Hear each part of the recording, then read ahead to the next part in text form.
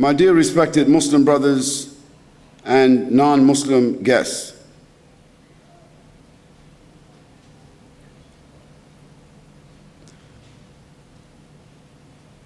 I'm very grateful to be here tonight, and I'm feeling very honored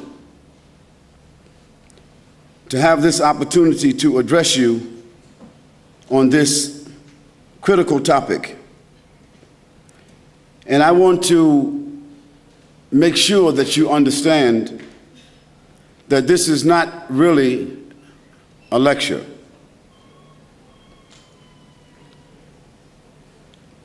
I'm not prepared to lecture on this particular topic as if I have some special credentials to speak about the purpose of life. Actually, it's a sort of advice, an advice even to myself.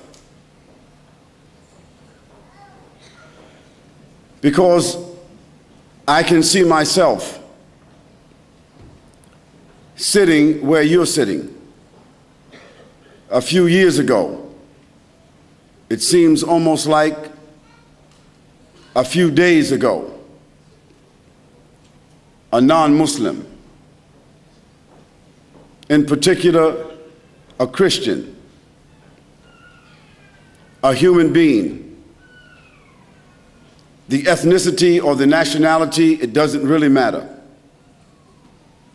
But an individual, a person who at that particular time did not know exactly, could not answer for myself, what is the purpose of life?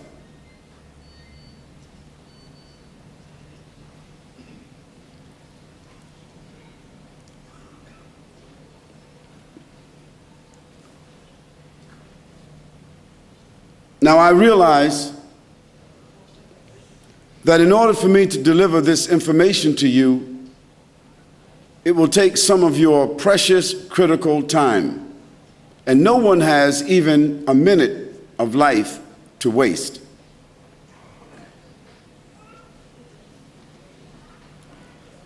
So with that note, I would request you, all of you, to think of what I'm saying to you as information and advice. Now, this information may seem to be somewhat extensive,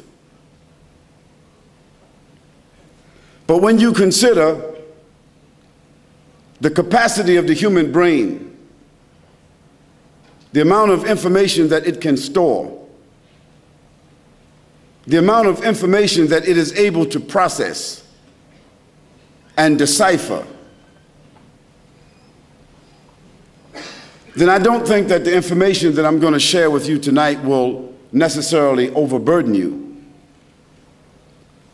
Now, it is my responsibility to address the topic, what is the purpose of our life? And also to ask you the question, what do you know about Islam? I mean, what do you really know about Islam? Not what you read in the newspapers, not what you saw on television that was prepared for you, not the preconditioned information that came from people who had their own prejudices and their own limited views. But what do you really know about Islam? What facts do you really have about Islam and Muslims? Not necessarily even what have you seen in the action of some Muslims whom you may know, for that may not be an accurate reference either.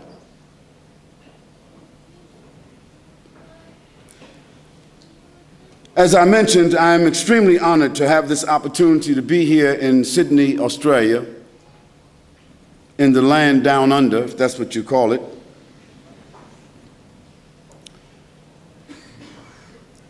And I would like to begin by saying that all of you have an equal responsibility with myself. And the responsibility that you have is to listen with an open heart and an open mind. Now, in a world filled with prejudice and cultural conditioning, it is extremely hard to find people that are willing to be objective for a moment and put aside their preconditioning and to think for a moment, if you dare, what is the purpose of your life? Now, what I mean by open heart and open mind is very simple. And you can try this when you get home. It's no tricks to it. Turn the glass upside down and see if you can pour yourself a glass of water. You can pour all day. You'll never fill the glass. The mind and the heart are receptacles for information and values. Minimally, you have to listen in order to receive it. And you have to remove for a moment the obstructions.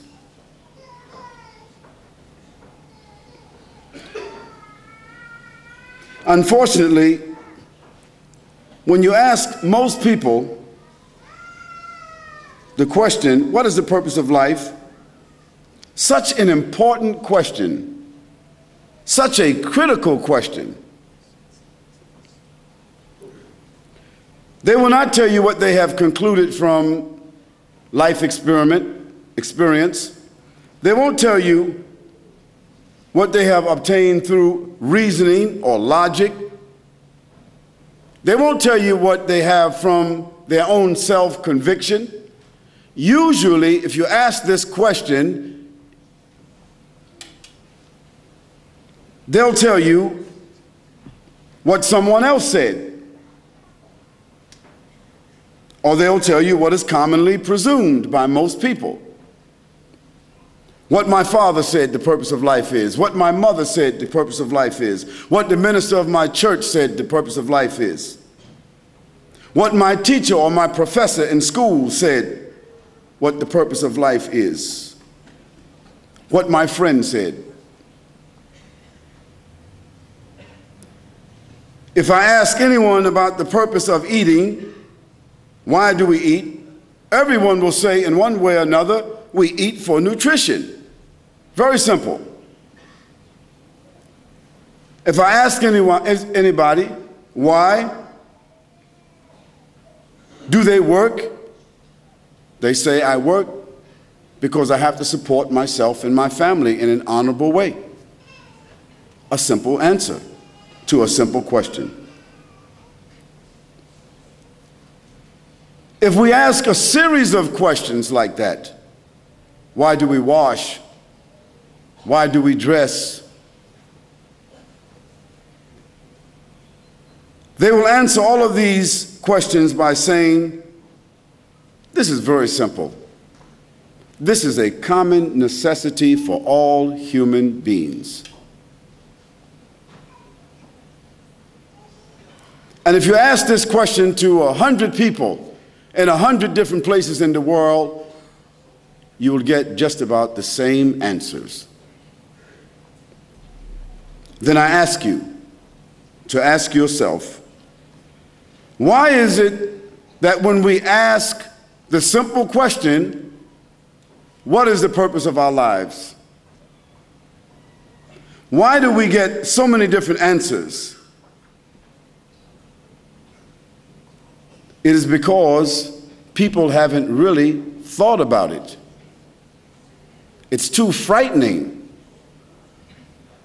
Not the question itself is frightening, but what's frightening is that if we answer it clearly, it may change our lives indelibly, and we are afraid of change. The human being innately is afraid and apprehensive of change. This is why it's so easy just to follow, to imitate, blindly, because then you don't have to feel like you're responsible. You can blame somebody else.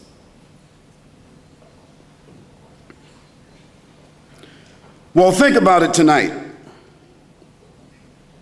Is our purpose in this world simply to eat and sleep and dress and work and acquire some material things and enjoy ourselves? Well, the hedonists, they will tell you, that is the pleasure seekers, the worldly people who only want to enjoy themselves, who are only concerned about taste and touch and feel and smell and have and possess.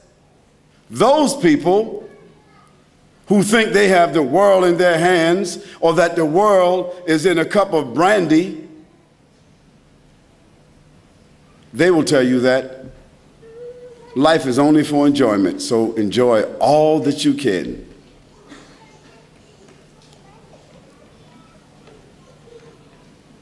Is this our purpose? Why are we born? What is the object of our existence? And what is the wisdom behind the creation of man and this tremendous universe?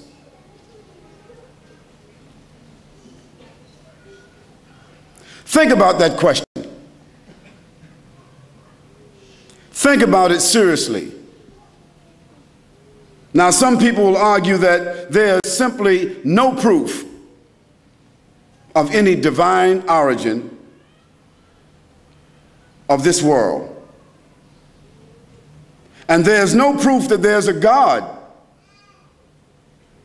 And there's no proof that this universe has come about through any divine purpose. There are those who argue that, and some of them, they occupy some of the higher places in academia, in government. Some of them occupy some of the elite positions in society and in our lives. Some of them are called central personalities, but they themselves are confused. They also have their own frustrations. And I'd like to share a statistic with you. The greatest amount of misery, the greatest amount of suicide, the greatest amount of confusion and disparagement exist among that class of people. So evidently, even they don't have the answers.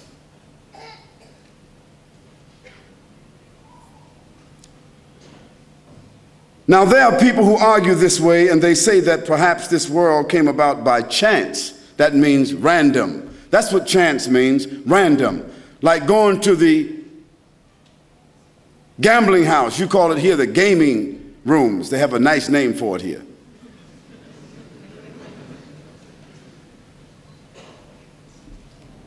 It's a place of immorality. It's a place where you put your life savings on the line. You're trying to get something for nothing. You put your hard-earned money. Sometimes the man doesn't tell his wife, or the wife doesn't tell her husband, and they lose their house and their lives, taking a chance, trying to earn something for nothing. And the government has set it up and supported it with your tax dollars. And you're so foolish that you think that after you gamble for 5 years and you've lost $50,000 or $60,000, that if you win $25,000, you get real happy.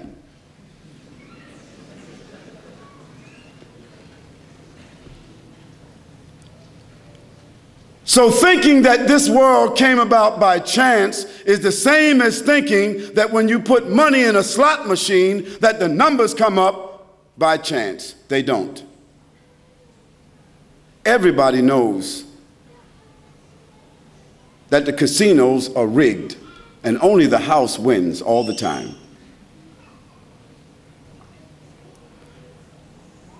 But to think that this world came about in the same way that people gamble, random choice, well, let's put that to a test.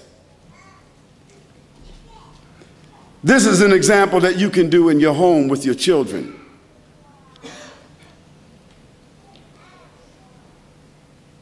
Take 10 marbles, number them 1 to 10, and put them inside of a bag and shake the bag. And then close your eyes without looking inside that bag. Pull out number 1. Pull out marble number 2. Pull out marble number 3 in that order. Just 10 marbles, that's all. 5, 10.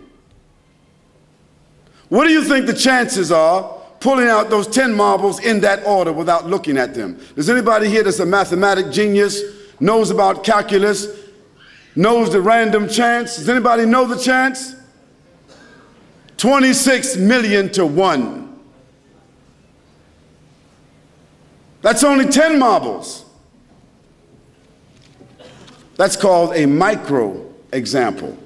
Now let's go a little bit further out to a macro example. The earth that we are on is one planet among 9, or some people say 11, in our solar system, isn't it? And our sun that gives energy and light and gravity is the center of our solar system. And our sun is only one star, and it happens to be one of the smaller stars in our galaxy called the Milky Way. And the Milky Way is only one of the smaller galaxies in the nebula called the Andromeda. And the Andromeda has itself millions of galaxies like the one that our sun is a part of. And there are millions, or literally countless galaxies, clusters of galaxies like the Andromeda, that have been predicted by sending out sound and light. And they have sent out sound and light that has never returned. Now, all of this diverse order that we see in the heavens, that we are able to somewhat calculate and predict, that we call night and day, time, all of this is in order that allows us to calculate. Tell me, if you can't pull out 10 marbles in order, how did all of this come in order? Evidently, man didn't do it, because man is only a drop of water on the earth, significantly nothing.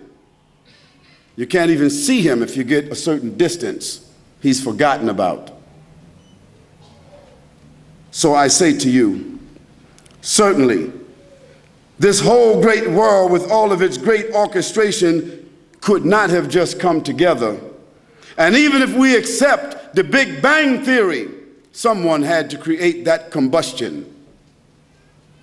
Because after the bang came about, everything came in order.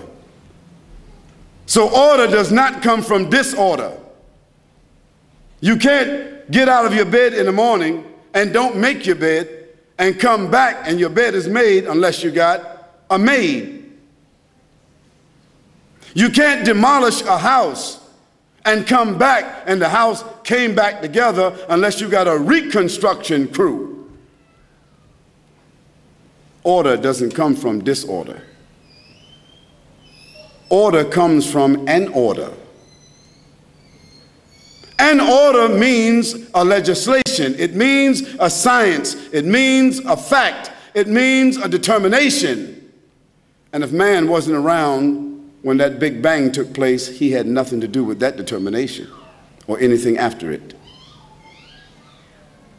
Here I would like to mention a few verses of the Quran that address this subject, because the Quran was revealed more than 1,400 years ago, a book of 6,626 verses that has been retained and memorized, preserved since the time that it was revealed more than 1,424 years ago. Memorized in the time of the Prophet, peace and blessing be upon him, who received it in his own life, memorized by his companions, and the same Quran is with us today. And among the people sitting here, I'm sure there are 5 or 10 people who have memorized the entire Quran. This is the phenomena. If Muhammad, peace and blessing be upon him, never left anything else as a proof of his miracle and his prophethood to the world, it would be the Quran. I ask my brother to recite just a few verses and then I'll translate it.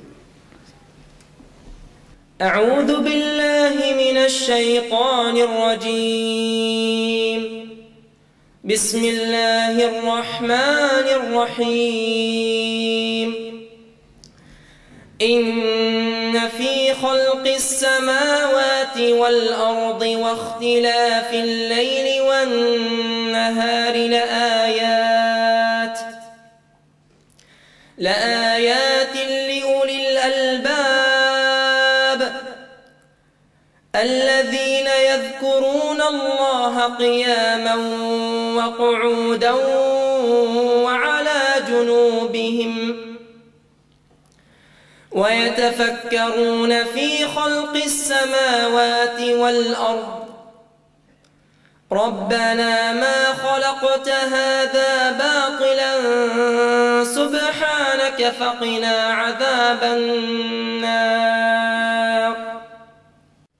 I will only translate 2 or 3 of those verses because this is enough to address this issue that I'm speaking to. This verse says, إن في خلق السماوات والأرض واختلاف الليل والنهار. The Quran says, verily, in the creation of the heavens and the earth, and in the alternation of the night and the day, surely this itself is a sign for those who reflect. Those who reflect on the creation of the heavens and the earth, on their Creator, while they are standing, while they are sitting, while they are lying down on their sides, always they are reflecting on the signs of the heavens and the earth. They say, our Lord, our sustainer, not for any vain, foolish, random purpose have you created all of this, so save us from the chastisement of the fire.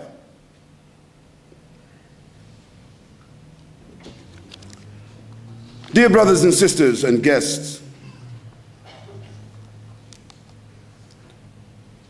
this verse of the Quran, these verses, Allah subhanahu wa ta'ala, the creator of the heavens and the earth, God Almighty, has mentioned very clearly to us by first drawing our attention to the creation of ourselves. That's first. The different postures of the human body. And because He's the creator and His throne exists over the heavens and the earth, He comes from His throne down, meaning in terms of knowledge befitting His person. So He first speaks about the creation of the heavens and the earth, something that man cannot construe. Then He says, the alternation of the night and the day, as it appears to us.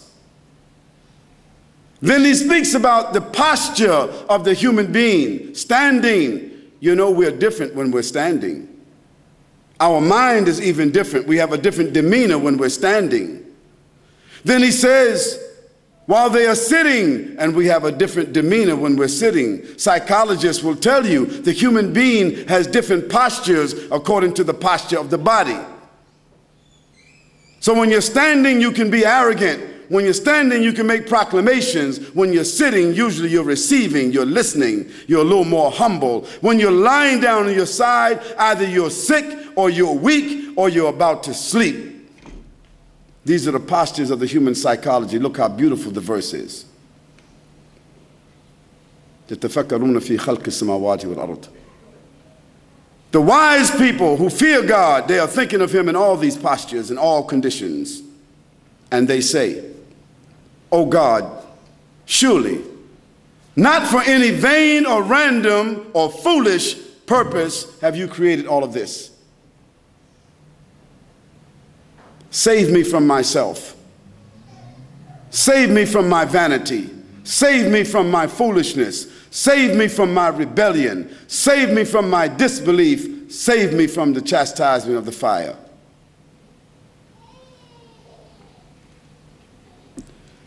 Dear brothers and sisters, certainly there's a creator, and certainly that creator deserves to be acknowledged, and certainly that creator deserves to be obeyed, and definitely that creator has no associates or comparisons.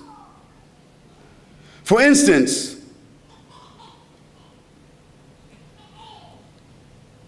we have to ask ourselves a further question.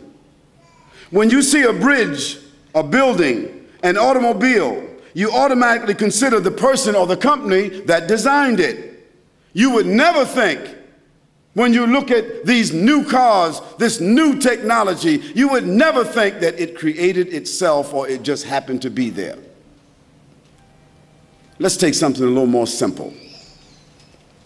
If you were walking out in the outback, that's what you call it here, isn't it?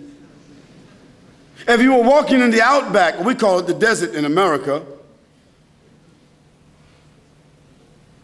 and you saw a watch, a very expensive watch, maybe like the watch that I'm wearing here, like not expensive but intricate, a world time, 3 or 4 different alarms on it. If you saw a watch laying down on the ground, would you think to yourself that it was always there? No. You would think someone left it there because you know that it is not part of the natural landscape. It's not part of that environment. It has been designed by someone and lost by someone, wouldn't you? This is just a watch. It's not really that intricate. It's not like the human eye. It's not like the sun. It's not like the earth with its different ecosystems. It's not like that. So how could you think that this watch had a designer, but this universe doesn't have a designer? It just came about.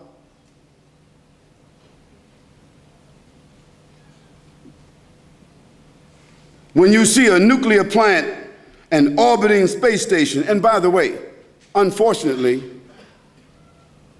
the orbiting space station that you can look up at the sky and see, it might be there and it might fall out of orbit any time. Because America and the Soviet Union, they don't have the money. They have the money to fight a war, but they don't have the money to support the space program any longer. So the $56 billion that has been spent on the space station, maybe it's over with. When you see a nuclear plant or an orbiting space station, a super international airport, you have to be thoroughly impressed with the engineering dynamics that are involved. Yet, these are just things that are manufactured by human beings.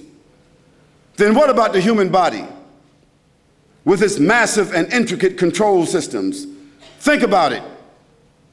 Think about the brain, how it thinks, how it functions, how it analyzes, how it stores information, retrieves information, distinguishes light and categorizes information in a millionth of a second.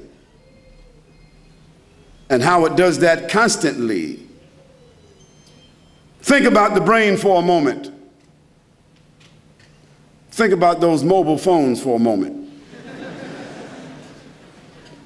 I would ask you to be courteous enough to cut your mobile phone off.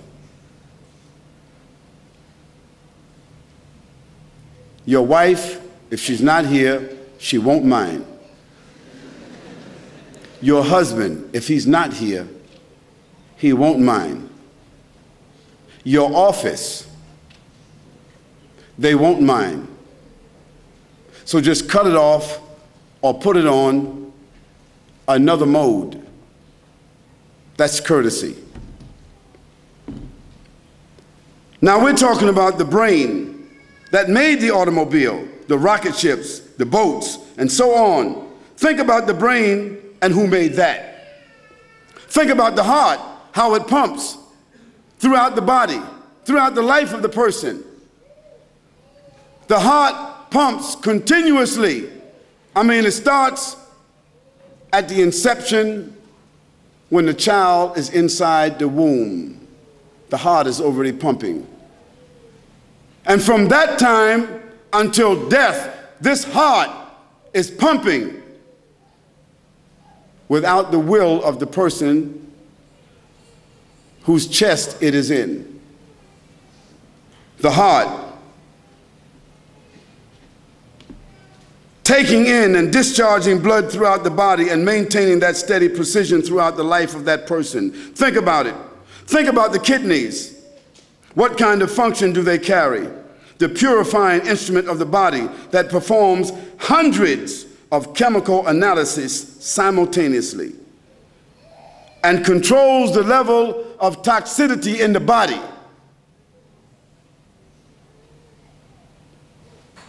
And it does this automatically. Think about your eyes, the human camera that adjusts, focuses, interrupts, evaluates, applies color automatically, the natural reception and adjustment to light and distance, automatic. Think about it. Who created that? Who designed the eye? With all the technology, there's no replacement for the human eye. Even they have not been able to create a robot that is able to mimic the blink of the eye. If they made a robot to blink and imitate the blink of the human eye, it would throw the robot out of sync because he couldn't keep the synchronization going like the eye does. Just something simple like that. Who created that? Who mastered that? Who planned that? And who regulates that? Human beings themselves? What's your answer? Of course not. What about this universe? Think about this. The Earth is one planet in our solar system, and our solar system is one of the systems in the Milky Way, the example I gave you previously. Who created that? Who designed that? Who maintains that perpetually until it continues to expand? And according to one scientific theory, what is it? That the universe is expanding as we are living. And one day it will expand until it will implode. Implode means it will explode from the inside, not from the outside, but cave in.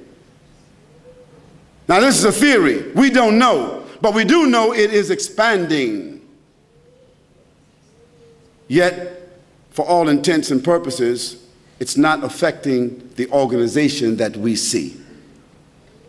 Who designed that? Who controls that? Is it man himself? Of course not. Man just stumbled on the theory yesterday. Certainly there's a creator. And that creator deserves to be acknowledged. And that creator deserves to be obeyed. Because that creator has the only one has the right to legislate and to adjudicate and to be for humans who have the highest intellect to conform to. And definitely, that creator has no associates, and that creator has no comparisons. Did all of this synchronization, balance, harmony, variation, design, maintenance, operation, and infinite numeration, did this happen by chance, by random? And also, do these things function perpetually and perfectly, also by chance?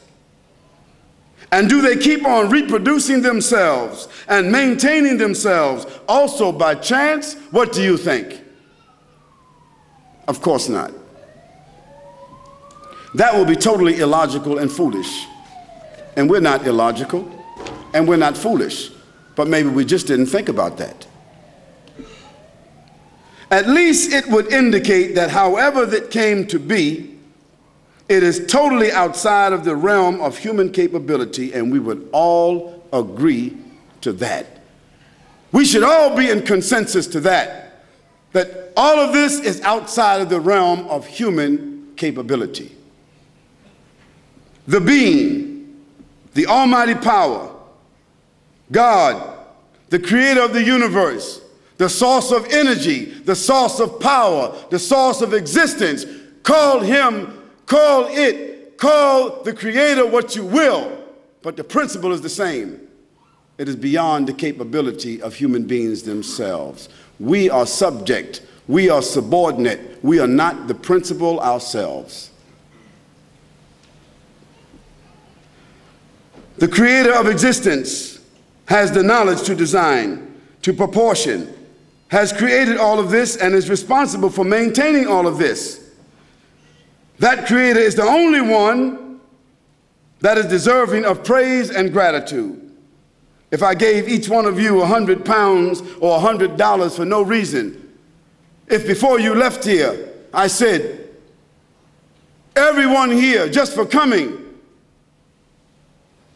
there's $100 on your way out. Don't forget to pick up your $100, but just leave your name and say thank you to the person who gives you the $100.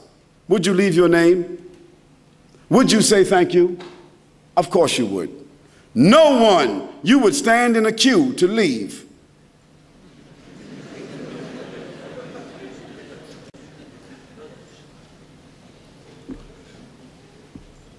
So I ask you, what about your eyes? What about your kidneys? What about your brain? What about your life? What about your breath? What about your children? What about the life, the opportunities, the resources that you have been given? Are you grateful for that? Or do you say, I earned all of that? Is the one that gave you life not worthy of praise and thanks? Is the one that gave you life not worthy of your worship and recognition? My sisters and my brothers and my guests, that in a nutshell is the purpose and the goal of this life. One, to recognize and acknowledge the Creator. Secondly, to conform to the laws of that Creator. And thirdly, to give praise and gratitude and worship to that Creator. That's the initial purpose of our lives. Just as the initial responsibility of a child as they're growing up is to respect their parents. But before they can respect their parents, don't they need to know them?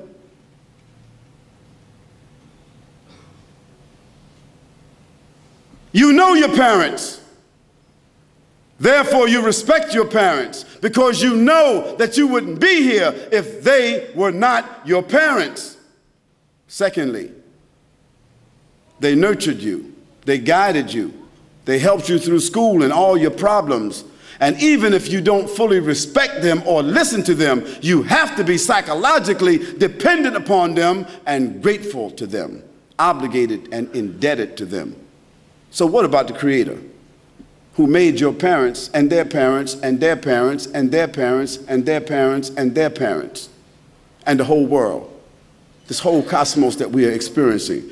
Is that Creator not worthy of your recognition? Is that Creator not worthy of your respect? Is that Creator not worthy of your praise? Is that Creator not worthy of your worship? It is just as fundamental and even more fundamental than respecting or recognizing your parents. That's the initial, primary, foundation purpose of our lives. To come to recognize, appreciate Almighty God, the Creator, by scientific means, by dialectical means, through mathematical means, through worship, through reflection, any way you are able to come to the grips and come to grips with the fact that you yourself are not your own benefactor, but that you are benefiting from something which was given that you didn't even ask for. I don't think that anyone who considers themselves clever or scientific or analytical would have much argument with this purpose. They may have their own set of rationales, their own justifications, their own ideas, their own theories, but it all boils down to the same thing. Because with all their ideas and all their theories, they seem to be headed in the same place. Because I don't see anybody that has escaped death except Walt Disney.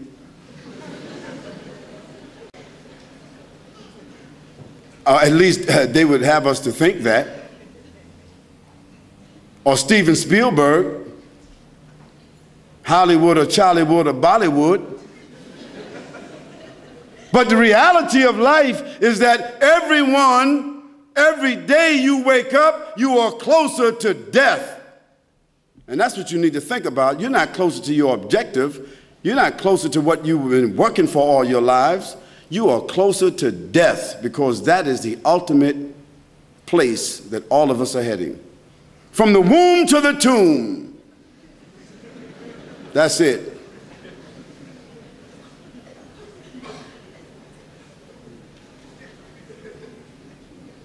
And Michael Jackson will have to make another Thriller.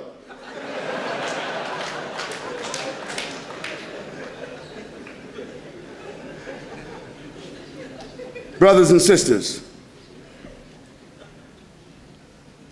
this is something that you and I need to deal with seriously.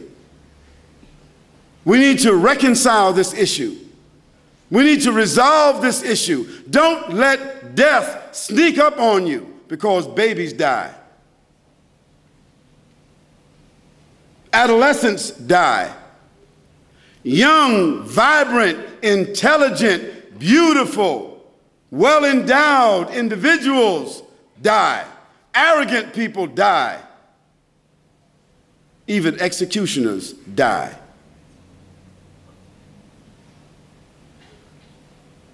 And death is a doorway that if the creator of the heavens and the earth had no other power over his creatures who consider themselves to be powerful individuals, independent, if he had no other power, no other sign of his power except death, it would be enough. Because anybody with power, anybody with resources, governments or other than that, if there was something that they would do to buy themselves out of, it would be what? Death. But it's not negotiable. Dear brothers and sisters, let us all witness that there's nothing worthy of worship. That's what we should all bear witness. There's nothing in the heavens or the earth, no principle, no power, no sovereign, not a man nor a group of men, not a society nor a nation, nor a coalition of nations that have any power over life and death or creation, except who? The Creator. Let us all bear witness that there's none to be worshipped except the Creator, none to be acknowledged except the Creator. Let us all bear witness to that. Let us all say that there's none to be worshipped, to be recognized except the Creator. Let's say that. Is there a problem? Is there a stutter? Is there a hesitation? If there's someone who thinks that they are self-created, if there's someone who thinks that they're outside of this cycle I just spoke of, stand up, because you're the one that should be talking here. Because you're going to announce to us a theory that none of us know about. If not, we should all bear witness, or at least if I called your name and that was your name, you would come up here and say, if I said to you, somebody handed me an envelope and it said that someone by the name of David Matthews is the recipient of $2,000. We picked his name out of a hat and he's recipient of $2,000. Come on down.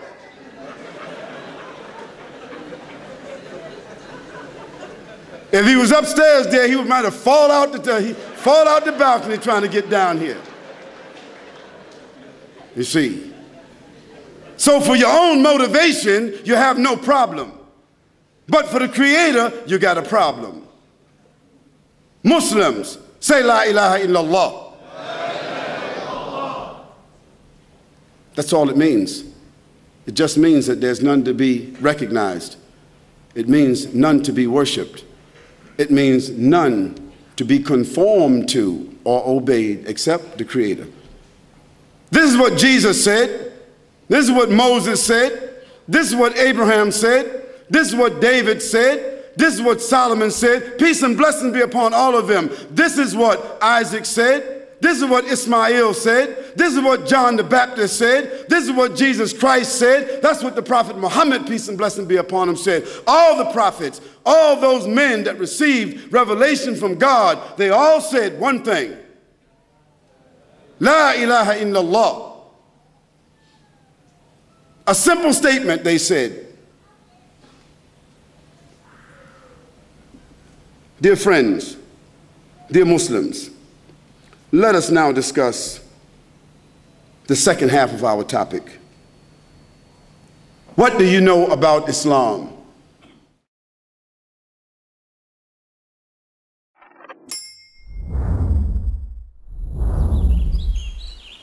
One Islam Productions, an Islamic film studio established in Australia, is dedicated to producing films for all Muslims. Just some of the films by One Islam Productions: children's programs, Islam for Me, We Remember Allah, Storytime, and more. Educational films, Pray as You Have Seen Me Pray, Words, Ramadan, Renewal of Faith. Documentaries. We at One Islam Productions believe that Islam is precious and deserves to be presented in only the highest quality. Visit us at www.oneislam.net for more information. One Islam Productions, a film production company run by Muslims for Muslims.